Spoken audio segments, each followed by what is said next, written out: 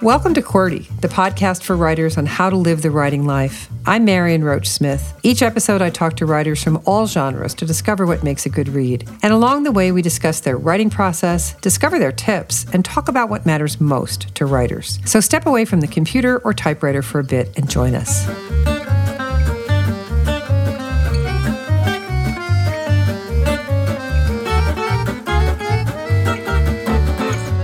Today, my guest is writer Elizabeth Rau. She's an award-winning writer and former newspaper reporter whose work has appeared in publications such as the Providence Journal, the Boston Globe, and the Providence Phoenix.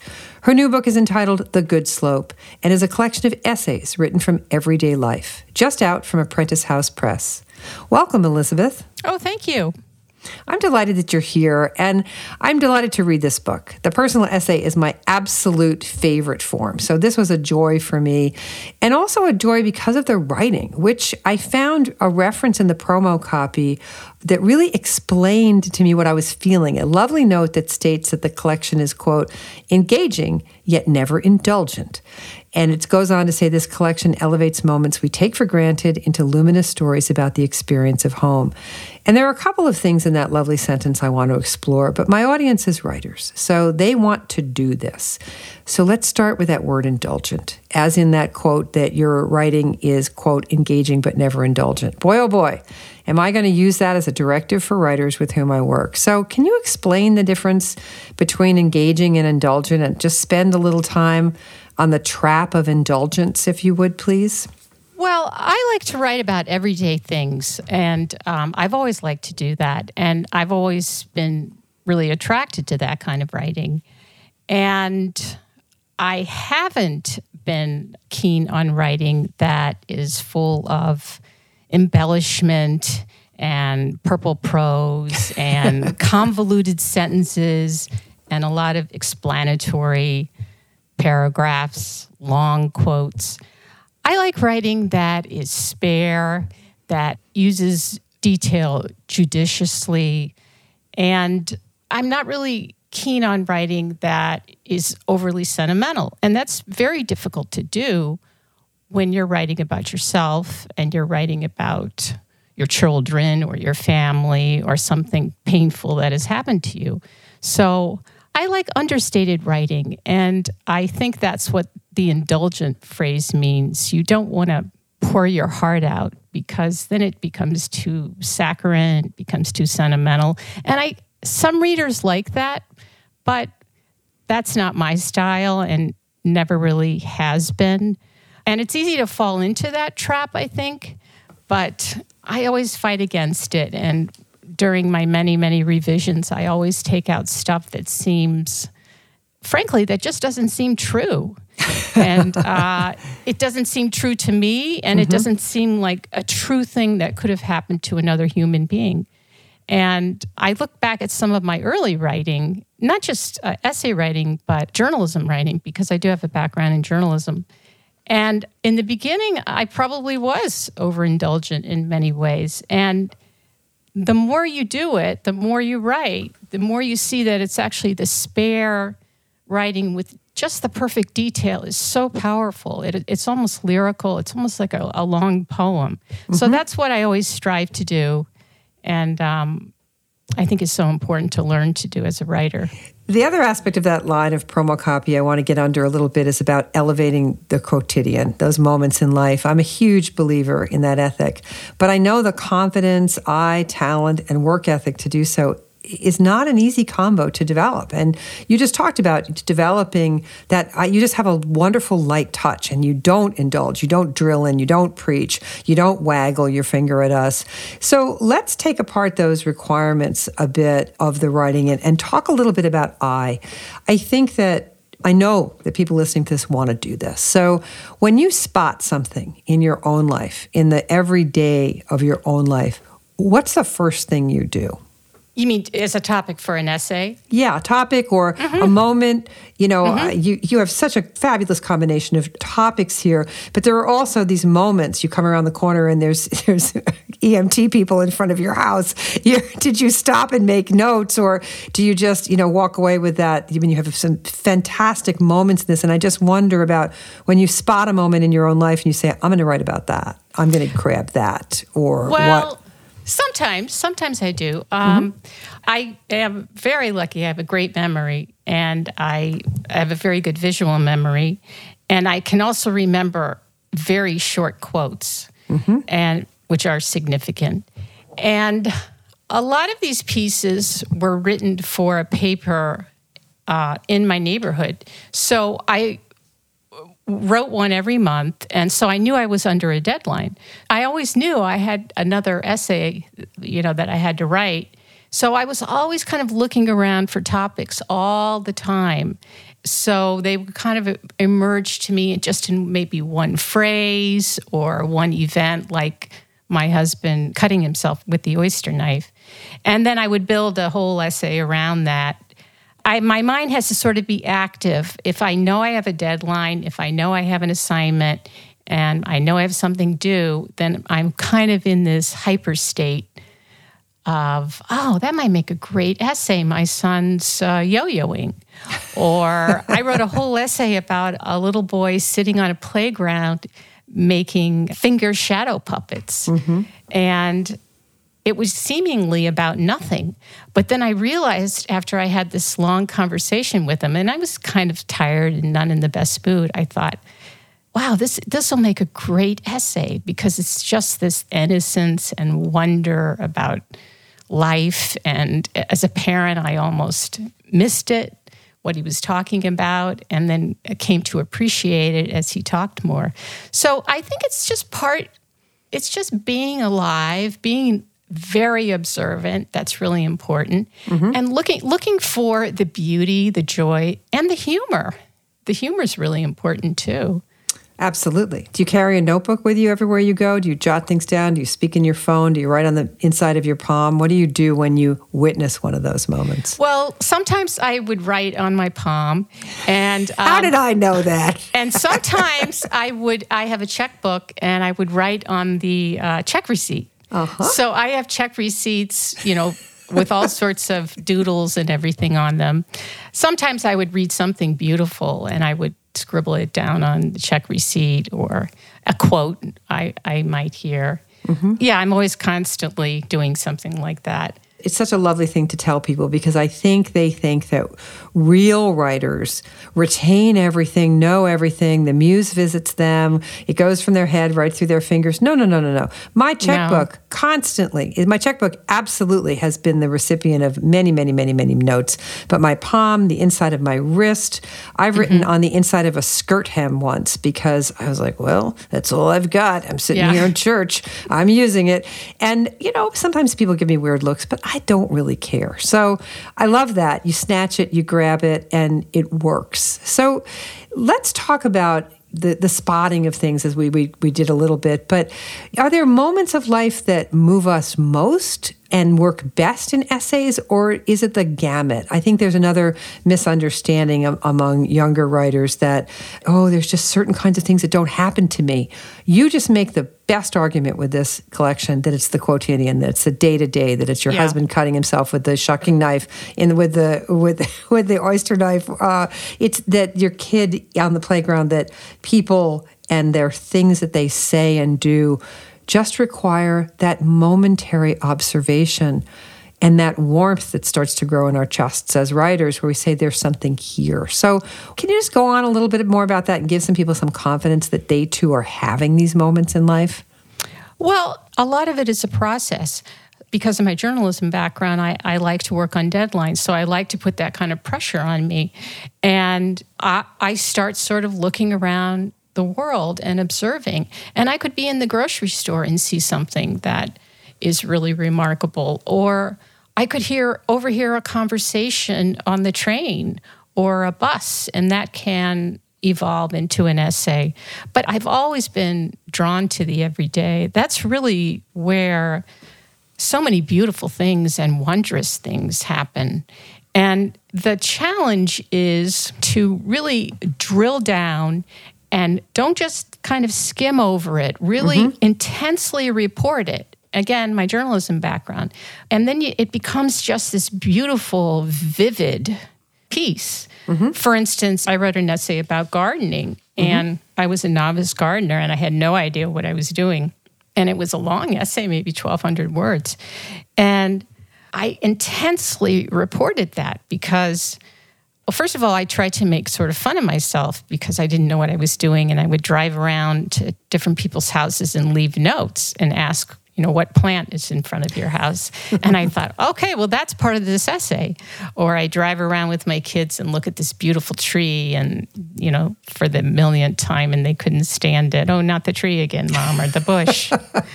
So that's great dialogue. Right. If you just get those 3 little words, oh, Mom, not the tree again. Right. And when I was doing it, for instance, it wasn't enough to say I bought 3 shrubs at this nursery. I had to know what the shrubs were. I had to know what they looked like. And that was for all the plants. And that's how the essay becomes very personal. It becomes very vivid. It's just around us all the time. I mean, yes. I'm thinking of writing an essay about my love for lap swimming. And it wouldn't just be about physically why I do it, the exercise. I've been thinking about it as I'm lap swimming, and I thought, well, there's a great lead, I'm thinking. And it would be about the various suits I've gone through and people I've met and how I like pushing the water away from me and why I do it. And some sad moments I've had in the water, teary-eyed under my goggles. And so you just kind of have to sit down and think about not just the superficial aspect of the event or the person, but really, really drill down and try and get to those details because they really carry the story. And also, as I said before, humor is wonderful. Try and be a little self-deprecating because yeah, you're good at that. That's very appealing. It is appealing. I used to hate the early iteration of mommy bloggers where everybody was perfect. I mean, I'm 100% sure that for the first 5 years of my daughter's life, I didn't go anywhere without a booger on me. And there was the time I looked down at a board meeting and I had on mismatched shoes. I wrote about those things because I think they're human, but perfection, it seems so inhuman to me. Those perfect mommy bloggers that did everything perfectly and their cookies always came out perfect. And it's like, oh, no, the goods is in the failure. The goods is in the trial, I think. So I just love the stuff you chose to look at. And right from the start, the book frames and shelters these pieces under the roof of home. Or, it's the lens, perhaps, that you put on the nose of the reader. So let's talk about that. Do collections of essays benefit from the writer giving us some direction? You give us this beautiful introduction that tells us this. I found it incredibly gracious of you, but also I had no doubt the territory of this book from that moment forward. So talk a little bit about framing a collection, because I think everybody thinks they would like to write a collection, but I believe that they're best written under a single roof. Well, what happened is, I had written probably 150 essays, and I started rereading them, and I did discover that they did all kind of have this theme. Not all of them, but most of them. This theme of home. It's been a really powerful theme all my life. I grew up in St. Louis in a big family, and there was a lot of chaos and fun. And then I left and never went back. And it was always very difficult for me to cut out on my own. And I wrote about it in the early days. And then I started to create my own home and wrote about that. And then now that home is disappearing. And now I'm kind of trying to recreate another home. So it's occurred to me that this is what we do. And whether it's people, a thing, a place, we're constantly recreating the happiness in our lives and sort of trying to find happiness in those moments, finding happiness in those moments, and then having the courage to move on with grace and gratitude. And a lot of these essays, there's a little bit of melancholy because life is very transitory, and especially if you have children and a family, and really for anyone from all backgrounds. And that's something I kind of discovered as when I had a lot to read over. And it didn't emerge consciously for me, But because it's been such an emotional aspect of my life, I think it emerges in my essays in different ways. And it's such a good topic, home. It's such an elusive one. It's a fundamental one. And I know that this is a collection of pieces that you had written over a long period of time because they're dated, which is very helpful. But I wonder, as you were reading them or you were selecting them or you were rewriting them, what did you learn about home while you were having a look at these pieces? Did it move you along your own education of your definition of home? Well, again, I really look at it as we're constantly recreating home. And that doesn't mean a home with 6 kids and then you leave that home and you get 5 more. What I mean is we're just always recreating a feeling of a nurturing place to live. And we're a place where we can feel comfortable and calm and safe. And that's what we do, I think, throughout our lives. And of course, you start with your first home, and then you leave it, and then you miss that home, and then you create your own home, and then that home changes, and then now you're on a journey to create a new home. So it's sort of this never-ending quest, and it's almost a cliche, but it's a very, very powerful. And I think it'll be with me, until I take my very last breath. And I noticed when I was writing my essays, the ones that are about my kids, I started weaving in a lot of my childhood in those essays. Yes, I loved that. And they came back in such a vivid way. I loved putting them in the essays because it was a way to kind of meander around, which I love to do in personal essay. I love to meander and get not quite off topic, but not take the reader on an entirely linear route. Yeah, they were layered. I found that your backstory layered in really gave me a great deal to consider about this definition of home and how it changes and how we move on. So let's talk a little bit about the actual writing. Let's talk about leads, how we open these pieces. In this wonderful collection, The Good Slope, that's just out, you have a number of essays, and I laughed and cried my way through it. But there was one lead that I thought, okay, I have to ask her about this one. And you write, quote, this is the opening sentence of the piece, "Everything President Nixon demanded of me I could do except the softball throw." And I just loved that. And there's no way the reader's not going to read on. And I know how to write a straight news lead, a feature lead, an anecdote lead, all of those things. But not everybody does. So give us a little insight on how you wrote this and what you thought when you saw it on the page. I mean, sometimes these things can be a little shocking to the writer. And we go, can I really say that? And in the pursuit of this essay, as you wrote it, is that what you literally wrote first, or did it come after? Right. So give the writers here the confidence that that great first line may not be the first line you write. No, I mean, that was a while ago, but as I recall, I had a more anecdotal lead. In fact, the lead might have been the second paragraph. I could leap across a pile of sand, speed down the blacktop, raise my scrawny body from the gym floor dozens of times, but my arms were as thin as broomsticks. Yes. This was a hard one for me to write. It was revised many times, and I had friends take a look at it for me and go over it.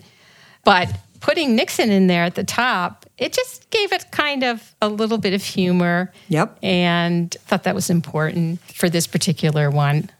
It's bracing.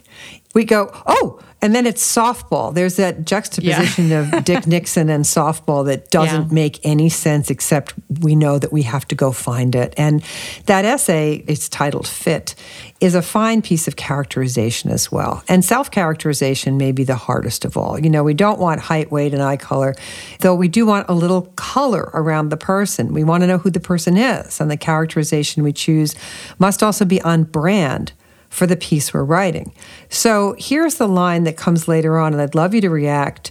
You write about yourself, you write, quote, "Standing before hundreds of people in my white party dress with bell sleeves, I remember hoping everyone would notice my scabby knees, the mark of a true tomboy." So talk to me about that self-characterization a bit, please, and how you settled into that line, because the scabby knees is absolutely on the party dress is, I totally got it as a tomboy in my own youth, but you're showing us yourself. And how did you settle on that one? There's a million ways you could have described yourself, but that's on brand for the piece. So can you talk a little bit about that process? Well, I mean, for me, honestly, there really isn't a process. I write what I'm thinking in my head. And I've been doing it for such a long time. And I think that my background in journalism helps so much writing these personal essays.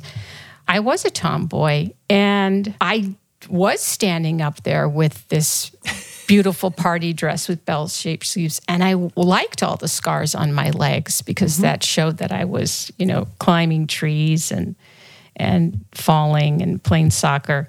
And, the essay is about sports. So I can't remember exactly why I put that in, but it wasn't forced. And, this is why I think it's so important to write and write and write and write, because the more you write, the more you know yourself, especially in the personal essay, and the more you remember about your life. And these kinds of paragraphs come quite easily. The personal essay, I think, is the greatest place to learn how to write. And for those people who don't have the benefit of journalism, I started in journalism, you started in journalism. But for those people who don't have the benefit of journalism, it's okay. They can still do this. And so the essay allows us to have a little look at something, small moments of life that illuminate the larger themes of life. Right. And I think it's the most appealing of forms, to have a little look at something. Well, it is illuminative of the big stuff. So is it your favorite form of writing? I mean, do you prefer it over journalism? Do you like it? Did you think about doing a long narrative piece and instead decide to use these because you had them? Just give me a little idea about just your preference here and why the personal essay. Well, as I said, I'm a former journalist, and I've covered lots of news stories. And I had an opportunity to write my first personal essay for the magazine at the Providence Journal, where I worked for many years. And I just found the writing, it was hard at first for me, the first few essays I wrote, but it was so freeing. And when you're writing a news story, you're under the tremendous pressure to get everything right and to make it flow and to make it logical.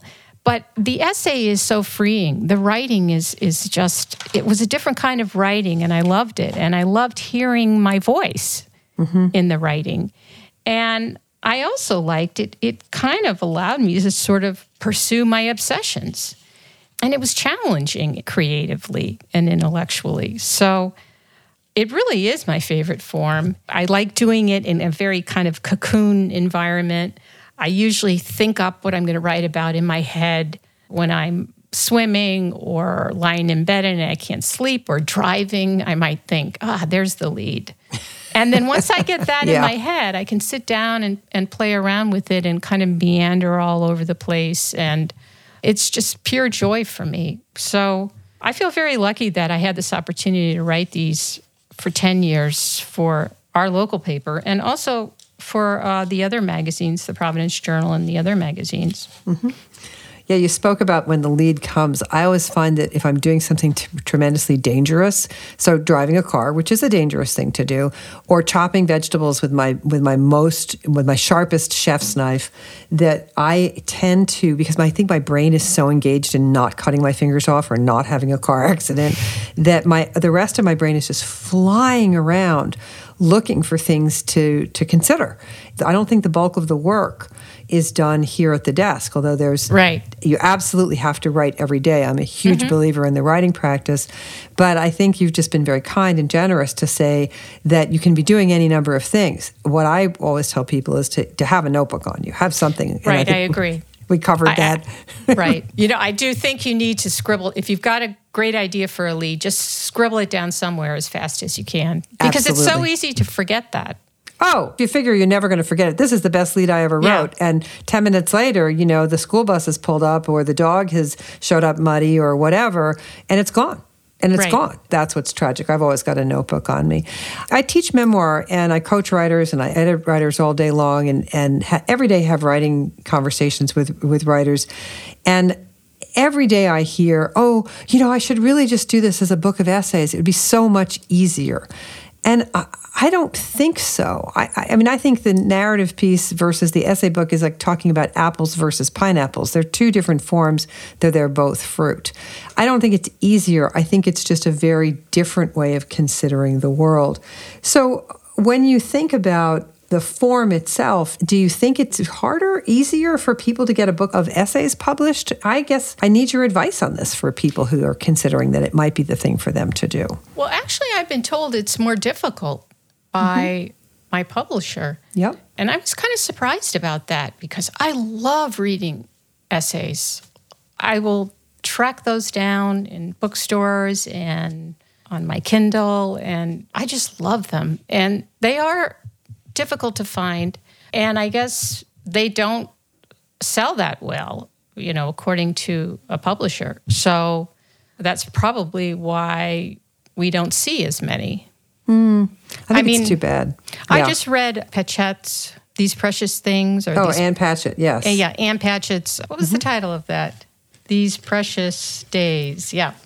And I love her essays. I like them. And they're long. A lot of them ran in the New Yorker, but that's sort of rare to find that kind of collection these days.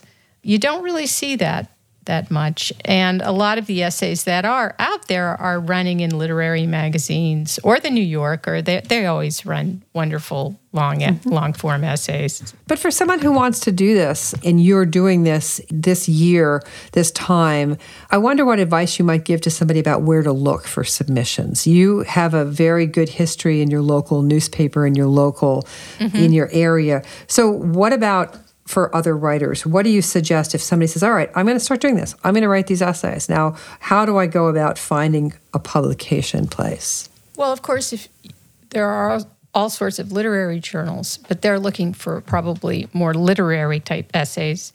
But there are newspapers are still taking essays. There are magazines taking essays. I mean, if someone is really intent on that, they could just start writing a collection and do a Substack or something like that and just start. I mean, they'd have to be really driven because you don't really see an audience yet. And then maybe you have a collection of 50 or so and then submit it to a publisher. I love Substack, and I think that a lot of people are benefiting from having that publication vehicle available to them so they can get out in the world. And it seems to me to be a wonderful way, especially if you've got the idea of a volume of things that you could find readers for. Yeah. So there's a curious note, and as we wrap this up, I'm thinking about the last page of your book and the acknowledgments where you thank your editor and copy editor and family, and where you specifically call out your husband, who, quote, dared me to pick up the pen again. Had you put it down? I did for a while. I have two sons, and they're 13 months apart. So after they were born, I was exhausted. Yeah, I bet. So I didn't do a lot of writing for a few years. And when they got a little older, I started doing freelance and started doing writing again. But there really was a period there I was absolutely exhausted. And not terribly frustrated about not writing, but knew I had to do it again. And then what did I do? I wrote about what was in front of me. Yeah. So, write about what you know. And that's what I did.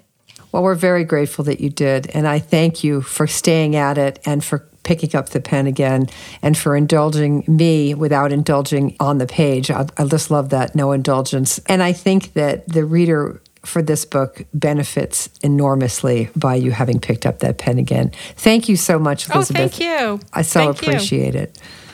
The writer is Elizabeth Rau. Her new book is The Good Slope, a collection of essays just out from Apprentice House Press. See more on her on LinkedIn and more on the book wherever books are sold.